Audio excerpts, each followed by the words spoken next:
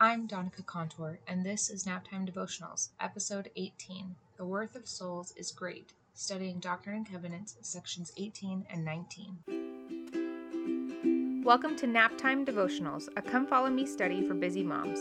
I'm Donica Contour, your host. I'm a mom of 4 kids, wife of a high school theater teacher, and my favorite show to binge watch is Murder, She Wrote.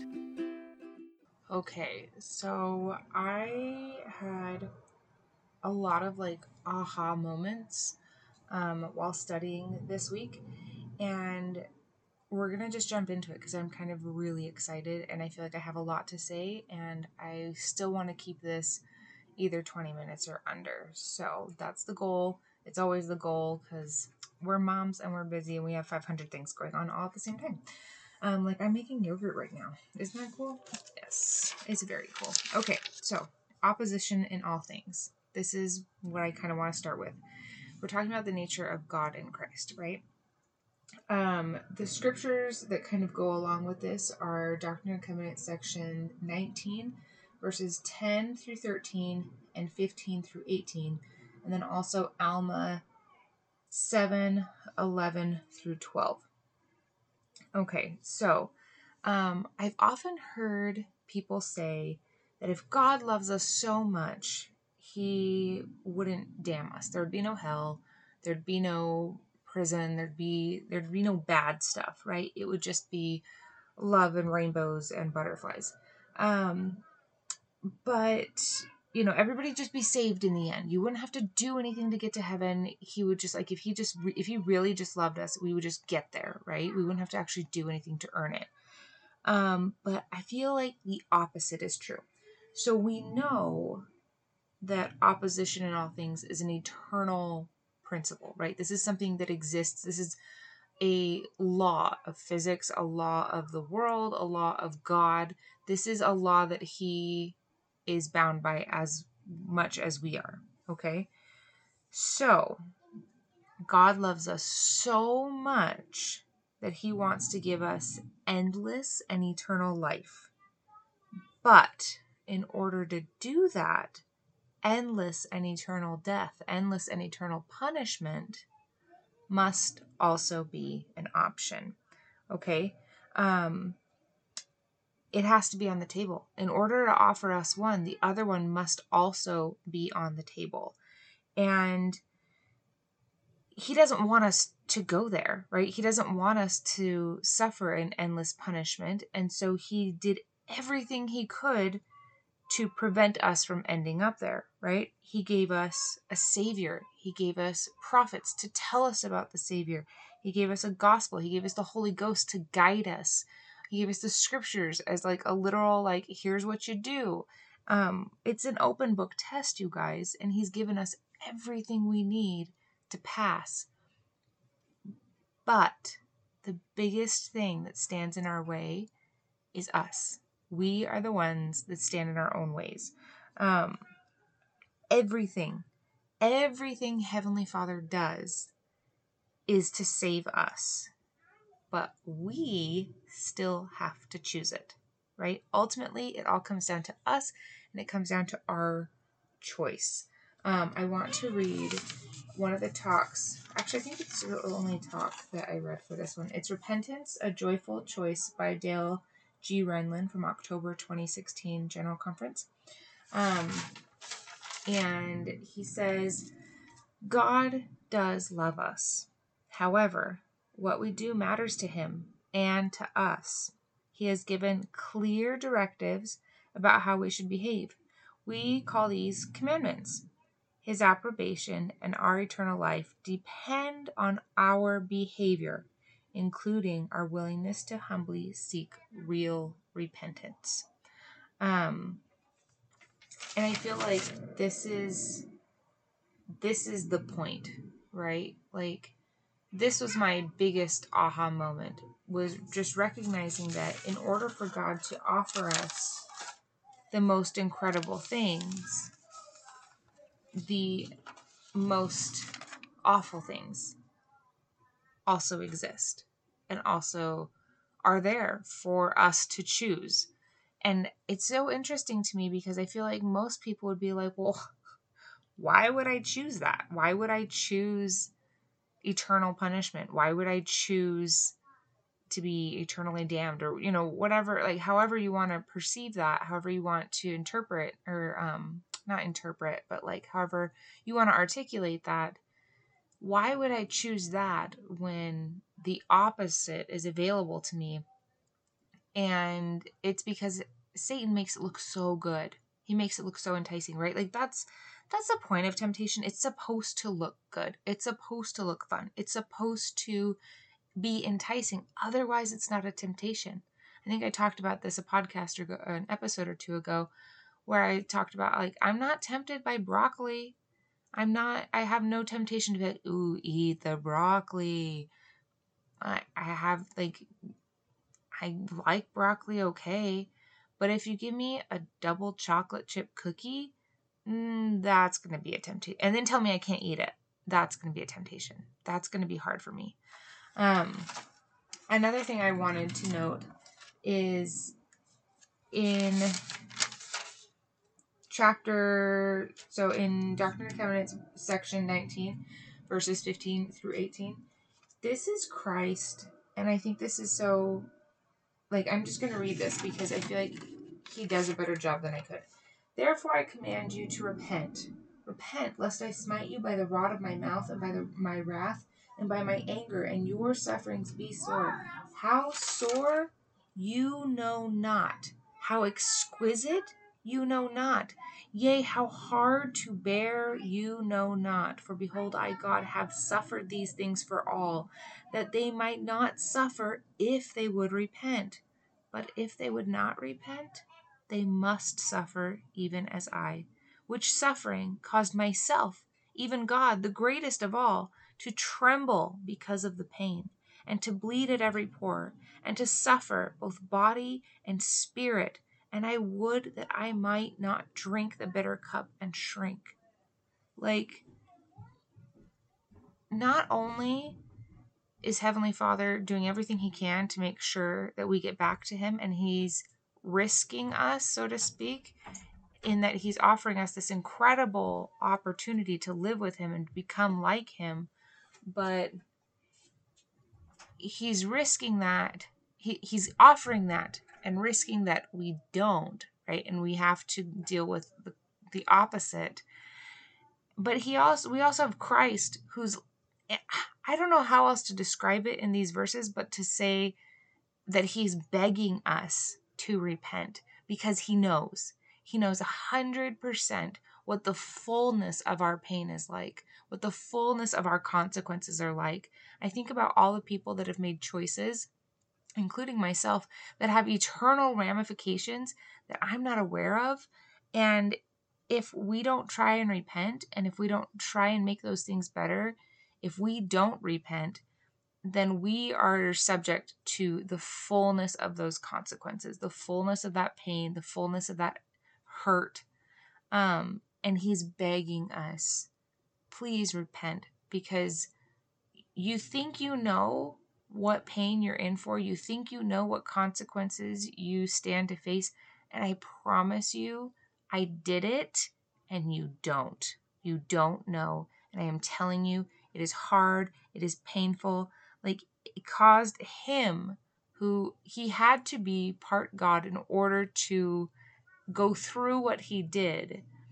And he didn't want to do it because it was that hard and that heavy and that painful. But he still did it because it was necessary for us to make it back, and because he loves us that much, right? Another one of the scriptures that the Come Follow Me recommended was John 15:13. Greater love hath no man than this, that a man lay down his life for his friends. And essentially that is what Christ did. Okay.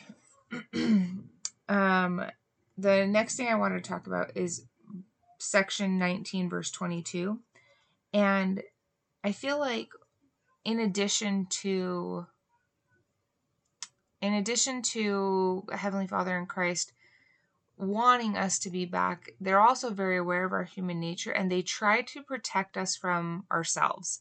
I feel like it's a very natural man thing to ask for more than we can handle. And I think its root is in pride, if I'm honest. And the nature of Christ is to protect us, right? He gives us milk because that's what we are capable of accepting, even though we're asking for meat. And he tells us, you're not going to get the meat because if I give it to you right now, you'll choke on it, right? It's my kids as they grow up. My son, Edmund, he's my third kiddo. He's 2 years old. He loves carrots, but he can't have a raw carrot because his teeth aren't there yet. He doesn't chew enough to the point where he can eat a carrot without choking on it. And every now and then he manages to snag one, and every single time he chokes on it because he's not there yet. He's there. He's going to be there soon, but he's not there yet. He still needs to have his carrots. If he wants carrots, he needs to have them either steamed or in soup or something where they're softer, and he can eat them to his heart's delight. But he needs them softer. He can't handle how hard that is yet. And I feel like it's the same thing where we aren't at a position where we can digest more than just milk. And Christ tries to protect us, even though we're like, no, I want more. And he's like, you can't handle more. Not yet. Okay. And then one of the come follow me questions that I really loved for this particular section of, what is the nature of God? What is the nature of Christ? It asks, if someone asked you what the voice of the Lord is like, what would you say? My first impression was Morgan Freeman. Duh. Isn't that what everybody says? But I think the voice of the Lord is going to be very calming and soothing. And it kind of reminds me of, in Little Women, there is Mr. Lawrence, right? He lives next door, and the girls are initially kind of scared of him. He's like this gruff old dude, but he's actually very sweet. And he takes this moment, and when Jo very first meets him, and she thinks Laurie, his nephew or his grandson, she thinks Laurie's walked back into the room, and so she's commenting on the picture of Mr. Lawrence and saying how he's not quite as good looking as her grandfather, but he has very kind eyes, and she thinks, this and that and the other about him. And he's like, oh, really? And she's like, oh, crap, right? And she realizes she's been commenting on the character of this man based on a picture that she's looking at to the man, not knowing this. And he's very gentle with her. And I feel like that's what Heavenly Father and that's what Christ are like, where they're gentle with us and they're amused by us, but in a loving kind of way, not in a condescending kind of way, if that makes sense. And at the end of it all, they're rooting for us. They want us to succeed, because no parent wants their kid to fail, right? We don't want our kids to fail. We want them to succeed at things that they want to do and that we want them to do. But sometimes one of the hardest parts of parenting is knowing that we do have to watch our kids fail. Okay, so plan of salvation. Doctrine and Covenants, section 18, verses 2 and 3. The Holy Ghost is necessary. He's a very vital part of the plan of happiness. My husband and I were just talking about this the other day, where God didn't sit down and figure out what's the hardest way to get to, for people to get back to live with me. I'm going to make it as hard as possible so only 5 people can do it. And then I'm going to make it as impossible as I can, and I'm going to call it the plan of happiness. That does not mesh with what I know about Heavenly Father. And his plan is to get us home. And so he made it he did the things that were necessary so that we can become like him. So we are going to have to go through trials. We are going to have to go through hard things. But he also gave us help every step of the way. And the Holy Ghost is one of these helps, which is why we've been commanded to be baptized and commanded to follow the commandments, so we can have access to the Holy Ghost and have that guidance with us all the time. Section 18, verse 18 and verses 42 and 43 echo this same concept. Verse 19 of section 18 adds that if you have not faith, hope, and charity, you can do nothing. We were watching Little Princess the other day, and the way Miss Minchin tells Sarah after the news that her father has died comes, she tells her that she's going to keep her out of charity. The way she says charity, she like spits it at her. And I remember thinking, like, that's not what that is. Like, you think that what you're doing is charity, and it's not. Because charity is the pure love of Christ. You can't do charity. You can't give charity. You can't be charitable. You can't give charity from a begrudging place. It doesn't work like that. It's better that you just don't do anything at all. It would have been much better for her if she just threw poor little Sarah out into the snow than to give her that grudging charity. And so I was thinking, okay, so faith, hope, charity, right? So it's faith in Christ, hope in Christ. For me, those things together translate to trusting in Christ. I have to trust that Christ can handle my everything, right? He can carry that, that he can, there was a quotation here that was really good, and I think I'm going to read it. I wasn't going to, but now I think it's going to talk about it better than I can. Okay. Real repentance. So this is Repentance, a Joyful Choice, right? From Elder Renlund. Real repentance must involve faith in the Lord Jesus Christ, faith that he can change us, faith that he can forgive us, and faith that he will help us avoid more mistakes. This kind of faith makes his atonement effective in our lives. And it's that exact thing. It's the trust that he can do all the things he says he can do, because as humans, I feel like we have a level of control that we need. And when we're asked to give that up, it scares us because then we're out of control, and giving it to Christ is the best way. And then charity is the love of Christ, right?